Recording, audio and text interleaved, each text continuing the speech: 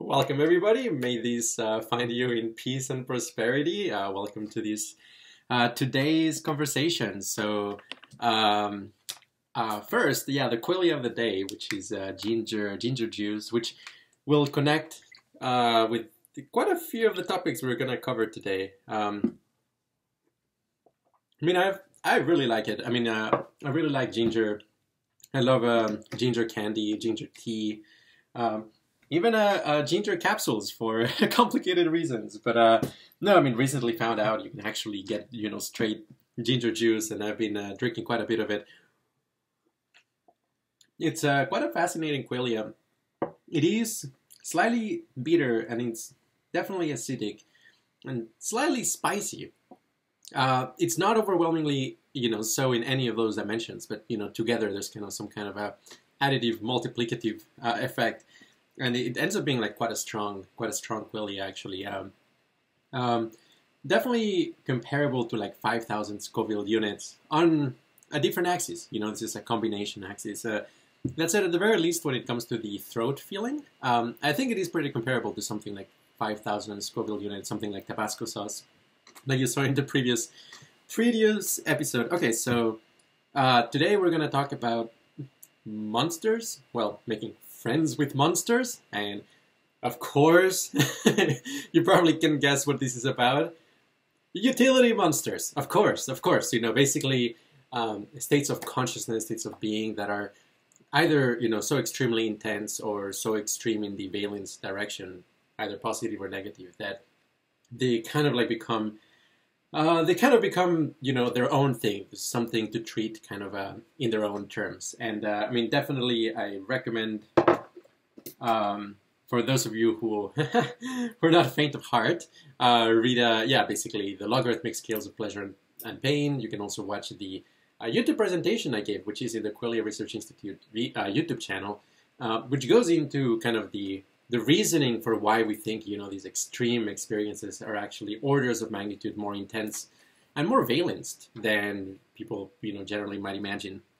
Anyhow, today I'm gonna be talking about basically a few of them. I have basically psychedelic spaces, super painful stuff, and also the qualia of drug withdrawal, as well as drug side effects, which for some people it can actually become something in the space of kind of utility monsters. So, okay, I said ginger juice would be connected to the topics. In what way? So ginger juice is quite a fascinating thing because, you've definitely heard that like it helps with like nausea. I definitely think that giving ginger juice or ginger candy a try if you're undergoing something like chemotherapy or something like that, experiencing a lot of nausea, it's worth a shot. Like it may actually just work perfectly. As opposed to like some of these stronger antiemetics that have all kinds of side effects. And I think one of probably the reason why ginger juice actually helps with nausea is that it's a partial antagonist of the 5-HT3 receptor. 5-HT3 receptor. There's a lot of talk about 5-HT2 as being kind of the underlying, main psychedelic receptor. Somebody like Thomas Ray might dispute that, might say it's the 5-HT7. There's a lot of interesting, work to be done in there. But 5-HT2 is clearly implicated in psychedelic actions, at least on some level. And pretty much every psychedelic, has like affinity, if not, an agonist action on 5-HT2A or 5-HT7. But interestingly, a lot of psychedelics also have activity on the 5-HT3 receptor, such as, for example, some of the what I might call the dumb psychedelics in a sense. Dumb because there's just like things that are better, similar effects, just like basically a lot lower body load, like less nausea and cramping and just horrible feelings that you wanna die and throw up. Some of the examples of like psychedelics I would say are kind of in the far end of just like very, very bad body load is like 2CE, 2CT2, 2CT7, 2CP. All of those phenethylamines are very heavy on that, and possibly things like foxymethoxy, what is it, like MIPT, 5-MeO, DIPT, basically the IPTs seem to also be 5-HT3 agonists, and you know that's one of the crazy things. People take 2CE. Sometimes they have these very crazy strong effect with lots of nausea and lots of side effects and body load, and they go through it and they come out the other side and they reinterpret what they experienced as kind of like a karmic process of some sort, something, they had like demons inside. They have like these like built up like like dissatisfaction with life or their work or partnership or whatever it may be, and like they sort of like come out the other end and they feel very victorious, and they actually acquire some kind of ego attachment to the ordeal. They are proud that they went through it. They actually succeeded at it. And here's where I would definitely say something along the lines of maybe it was just the 5-HT3A or 5-HT3 agonism. And I mean, apparently, if you drink 1 or 2 shots of ginger juice together with, your 2CE or something like that, you will get, the exclusive 2CE visual qualia, which is actually very different than other 2Cs, quite a unique thing, without the body load. And your experience is just going to be way better, and I would claim actually just far more therapeutic and like just plain better for you, just for your health, for your happiness. It's possible there's like some things you may not think about because you're not suffering. And, maybe that's a bit of a loss. But you have to consider the opportunity cost.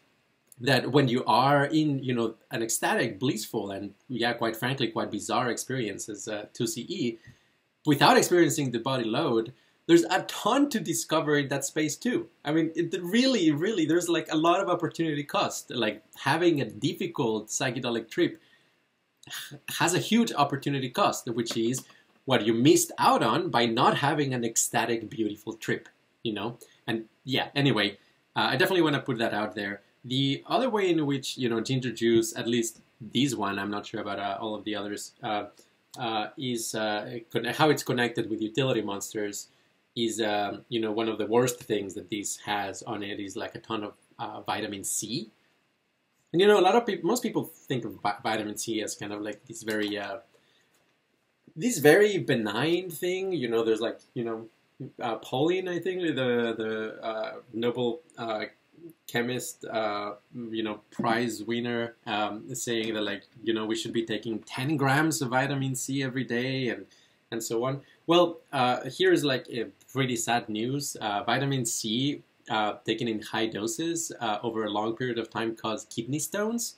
And kidney stones is like one of the worst things that you can experience in your life. Extremely traumatizing, a horrible ordeal.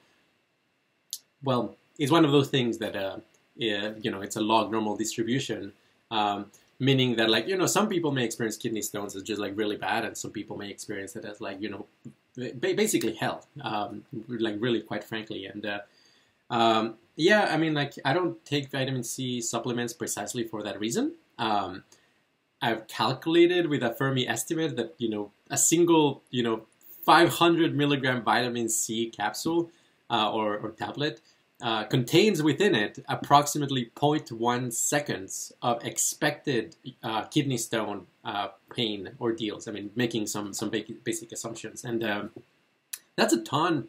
I mean, like, over 10 days, you're likely to, if you take one of those a day, a lot of people take more.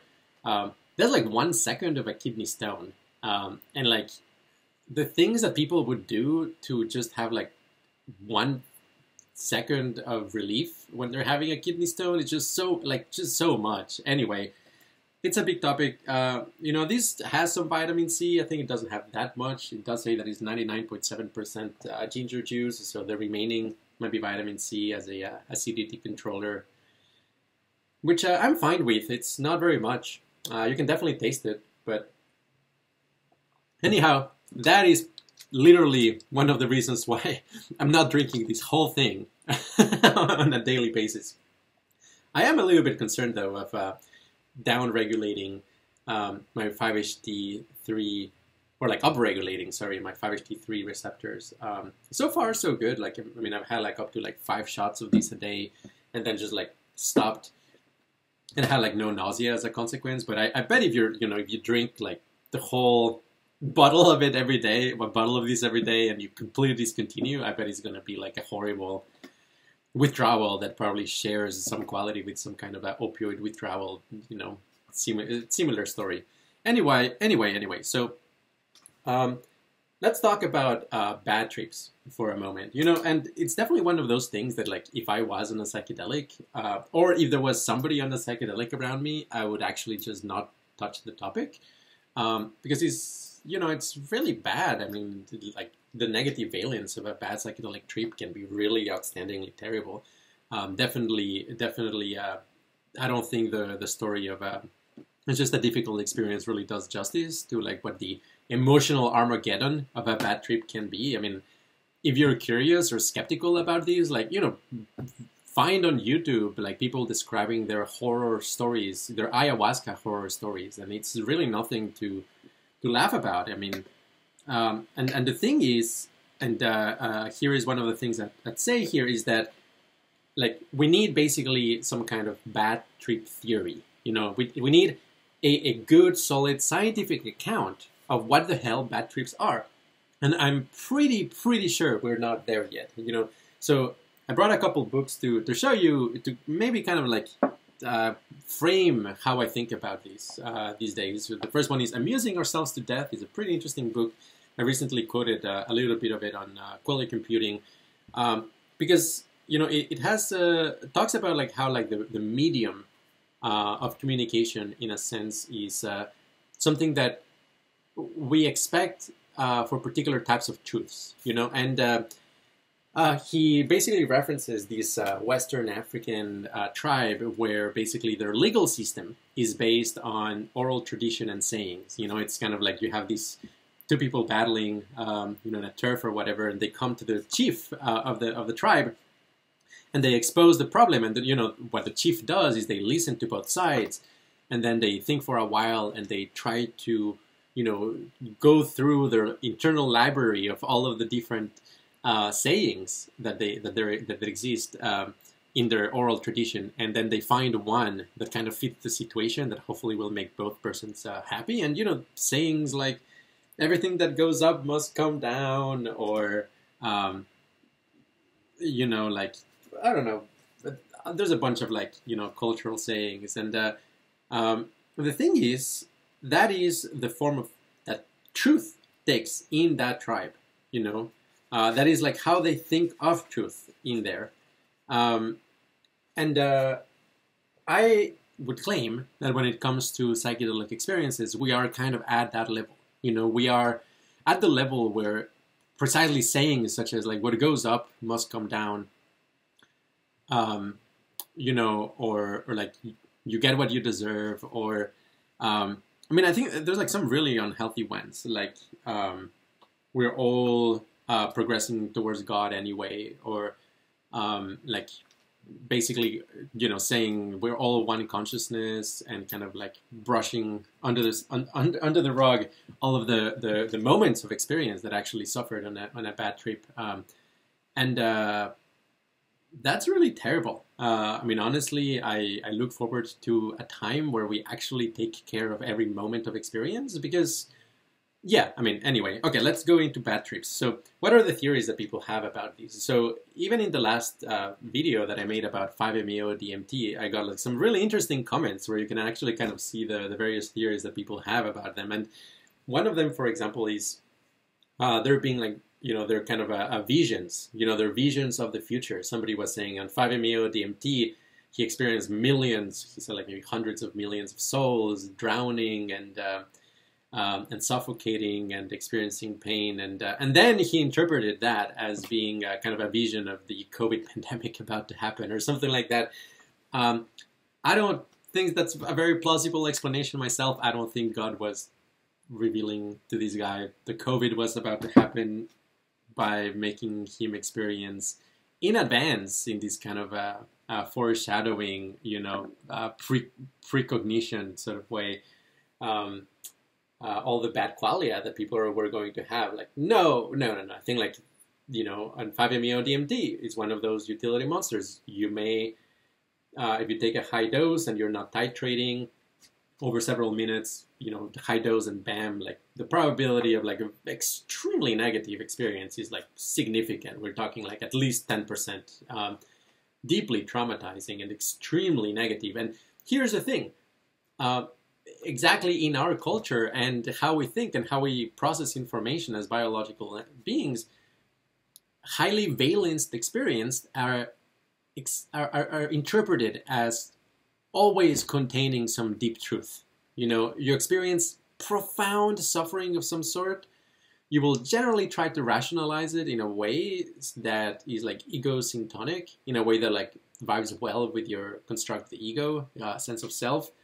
So yeah, I mean, like if you have some kind of a inclination of like thinking of yourself as a messenger for God or something like that, yeah, for sure, you experience a hellish state on 5-MeO-DMT. Of course, that's a message. What else could it be? Well, other people actually think about it in terms of karma. Now, there's truth that on, let's say, 5-MeO-DMT and in psychedelics in general, the state of consciousness gives you kind of like some very, very detailed understanding of basically in what ways you're storing traumas in your body, in your energy system, and also how past negative experiences as well as like current addictions are shaping basically your priorities, how you approach the world and what you do and what you care about. All of that is true, but it is not true that what goes up has to come down. It is not true that these things actually even out perfectly. And I can show you kind of an example here. I mean, like I love these little toy. It's called a Rioscope, I believe. This one is a birthday gift by Romeo Stevens, a good friend of mine. And basically, you can study turbulent flow in this thing. It's quite a fascinating toy.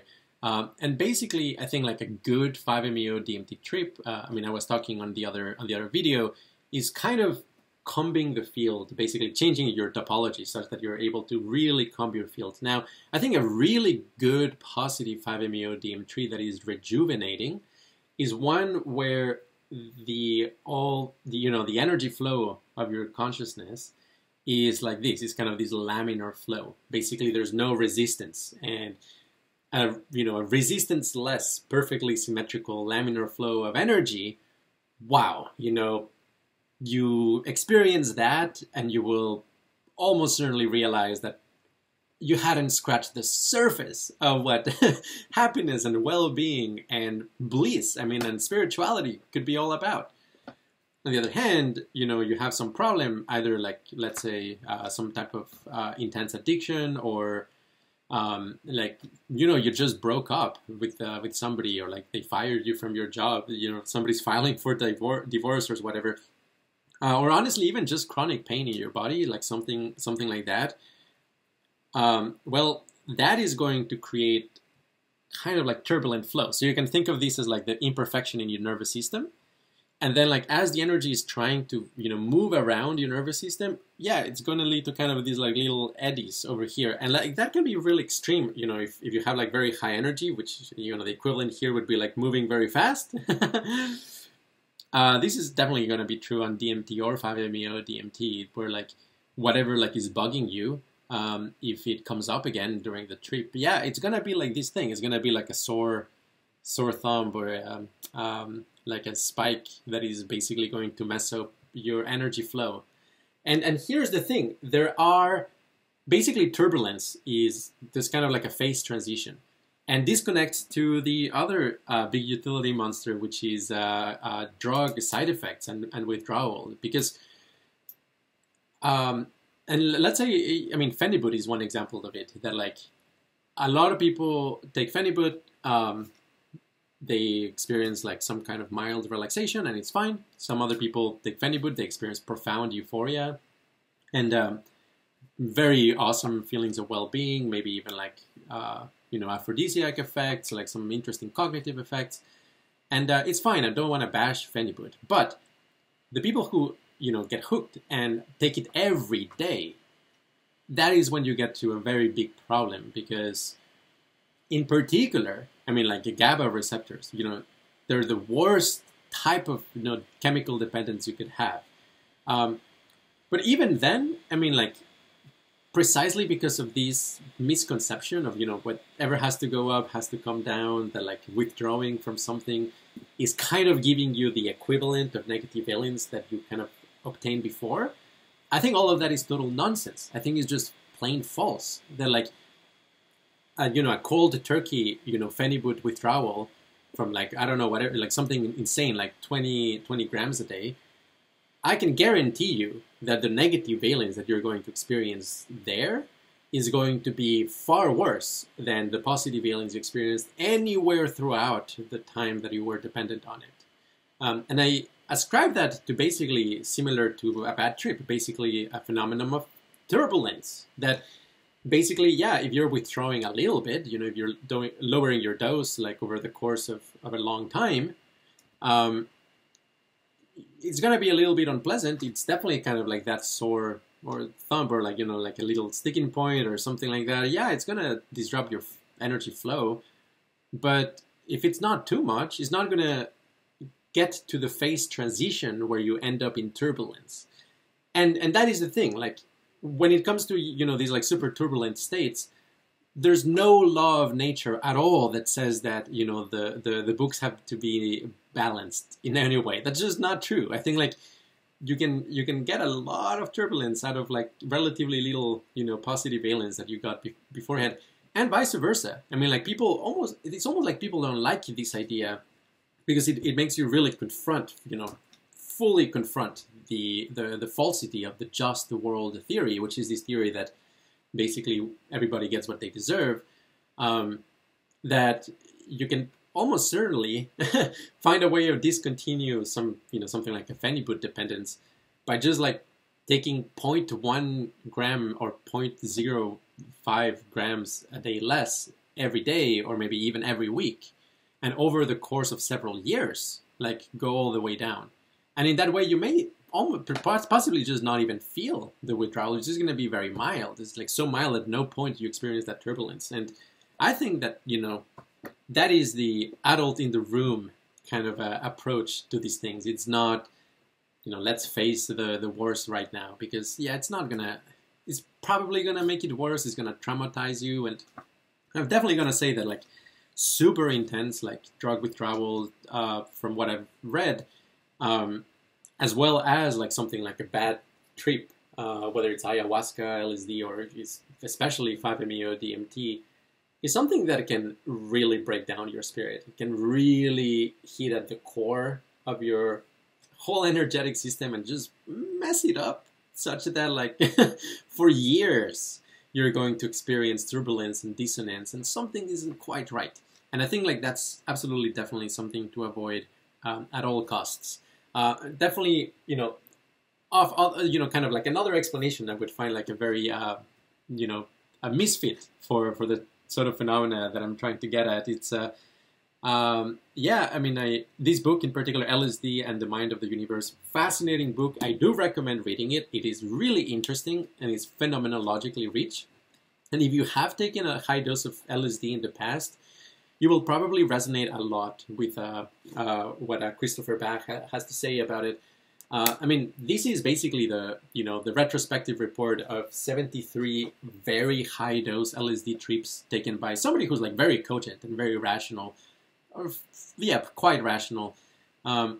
Basically he stated that he would take like 500 micrograms of LSD, which is zero tolerance, and experience, first of all, hell realms, just extraordinarily unpleasant realms, and that for a while he thought that it was his bad karma that he was burning, but at some point it was just so bad, like it just kept happening over and over again, that he figured out, quote unquote, that he was actually processing the bad karma of humanity. Now, if he's true, well, good. He's been doing something really good for us. Like we definitely have something to thank him for. He might as well just be terribly wrong. He was just experiencing these, high energy turbulence effects, profound dissonance, just for no particular gain.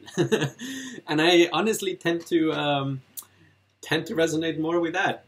In which case, he was turning himself into a negative utility monster over and over for no good reason. Like, let the pointlessness of that sink in. A lot of people do that. Like, yeah, cold turkey, phenibut, heroin, whatever, or being stupid about psychedelics. Yeah. Okay, like, what else is there to say? I do want to say that, practically speaking, I think this is part of my, a personality trait. It's just like something I do is like, if I'm at a party or at a festival and somebody comes to me and shares that, they took LSD, let's say 200 micrograms of LSD like half an hour ago, which has happened actually multiple times in different settings. And especially if the person, explains they have like no tolerance to it. And also, maybe they're not very experienced with it. I will go from a mindset of like social butterfly, like party mode, into kind of mom mode. Well, maybe if you want to be, mystical or something, trying to connect with the green Tara of Buddhism, the universal mother or something like that. Yeah, I mean, basically, all of a sudden I recognize that this person is probably going to be experiencing an intensity and weirdness of experience they have never faced before, and that they're probably not prepared for that, and all more so that their friend group is almost certainly not prepared for that either. Even if they have ego constructs around it, especially if they have ego constructs concerning like being tough or like taking hero doses or any of that stuff. Then I really become the mom of this person for the next, I don't know, however many hours, honestly, like spontaneously or like impromptu trips at like a good number of people in these scenarios. And all of them have been very thankful for it. Later on, they said like, yeah, I had no idea what I was doing. And like, yeah, thank you for providing a good space. And, but yeah, I mean, basically, if you come up to me and you say, I just took 200 micrograms of LSD with no prior experience and no plans, I think of you as a utility monster. I mean, not in a moral sense. It's just, yep, this is something we've got to deal with now, and we, better set up the conditions so that like nothing terrible happens. That's basically how I think of it. Likewise, I've got to say, well, one final note. This is getting too long. I will basically, I do think, likewise, in the space of psychiatry, I do think we're kind of at the level of explanation of like what goes up has to come down, where like really actually what we need is like deep understanding of the differential equations for how, neurotransmitter upregulation and downregulation and interactions between them, as well as how it affects connecting specific harmonic waves and turbulence and the full explanation for how like effexor works or whatever. It's not going to be, it just lowers your dopamine levels or, anything of that sort. My understanding is that psychiatrists, by and large, have just not much of an insight into actually the risks of many of the medications they prescribe, especially when it comes to something like antipsychotics. It used to be the case in the 60s that, doctors and researchers would not give things to their patients that they themselves haven't tried. I almost feel that should be the case for like antipsychotics I should absolutely mention that if you're like in an intense psychotic break, that's itself a kind of utility monster of its own type. And for sure, taking a short-acting antipsychotic can completely, get rid of the utility monster quality of that person. But for somebody who's experiencing like garden variety depression or social anxiety, it just, I think, profoundly unwise. Not only because it will make the person anhedonic and like not particularly, be able to experience happiness very much, but actually because of the long-term consequences. In particular, I was just going to want to mention akathisia. And akathisia is this, inner sense of restlessness. People associate it first, like most of all, with opioid withdrawal, but also restless legs is a version of it, and about like 5% of people experience it naturally throughout their lives. in severe form. But psychiatric medications have a very, very high rate of increasing the probability of like long-term, permanent, irreversible akathisia. And the big suspects here, the common suspects, are antipsychotics, first of all. I mean, I was reading some articles about the probability of, giving you akathisia for long-term treatment of antipsychotics is between 30 and 60%, which is insane for, such a horrible condition to have. Benzos, long-term benzo medication. And I would mention also, other things of that sort, like phenibut, what was the other? Gabapentin, like things of that sort. Or, Jordan Peterson, he was on clonopin for several years, and it got to the point that, like, he was experiencing, basically benzos are just so bad for your nervous system, like they're like neurotoxic, that it's actually one of those cases where the euphoria that you get from them is, maybe 1/10 of the negatives that comes from them, especially with long-term use. Somebody like Jordan Peterson, he was experiencing profound akathisia just from taking benzos for so long. And he describes it as like hellish, just so bad. It's just so bad.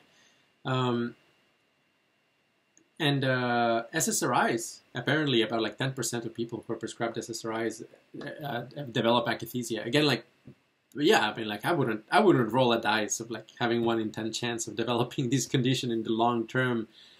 For most of the conditions for which SSRIs are prescribed, I do not think is worth it. And I really think there has yet to be a definitive cost-benefit analysis grounded on the experience of like actual users over the course of decades. And I suspect that a hedonic accounting of that type of medication will come out very much in the red, if not in the black. Just overall tremendously negative. Only a subset of people like generally benefit from them, and I think it's kind of like the luck of the draw at that point.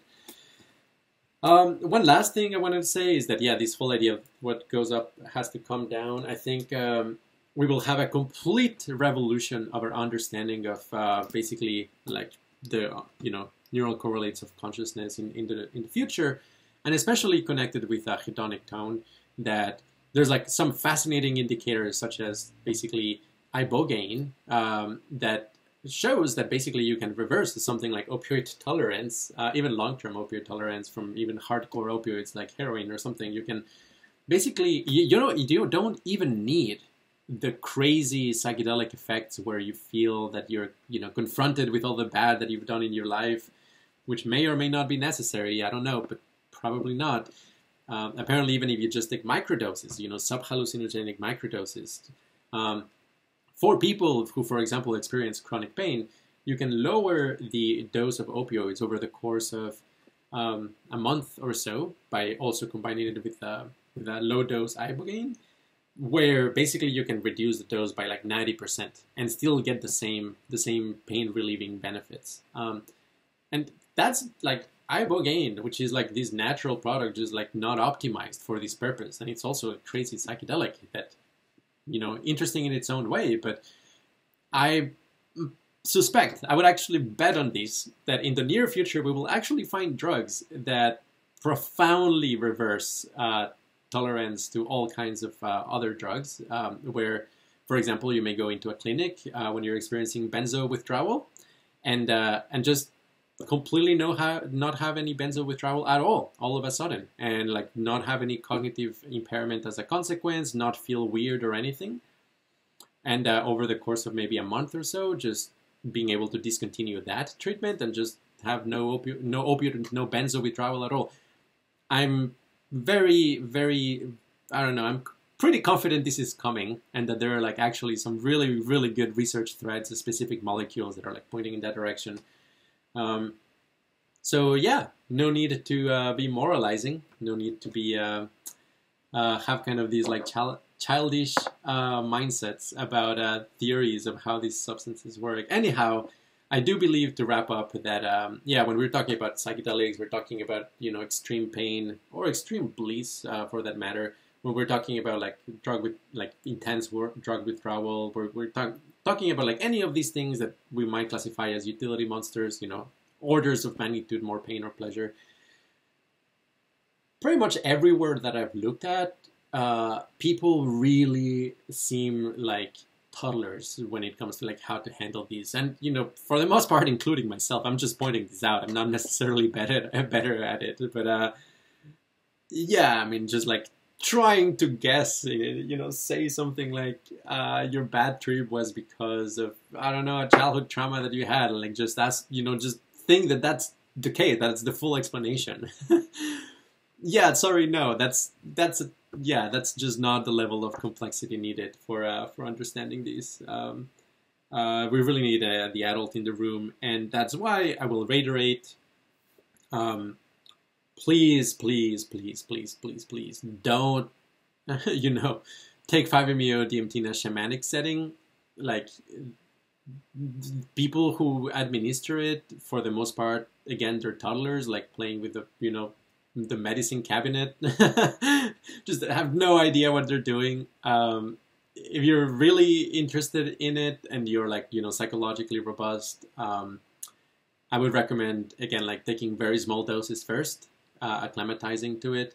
And if you want to experiment with a larger dose, I would titrate it over the course of several minutes, basically taking like 1 or 2 milligrams at a time. And with that slow buildup, basically, I think like the envelope of the intensity of the experience will not have this sharp peak where most of the super negative stuff tends to happen. I actually envision, you know, 5-MeO DMT clinics, like the really legit ones in the future, are going to actually probably preload you with some other substances.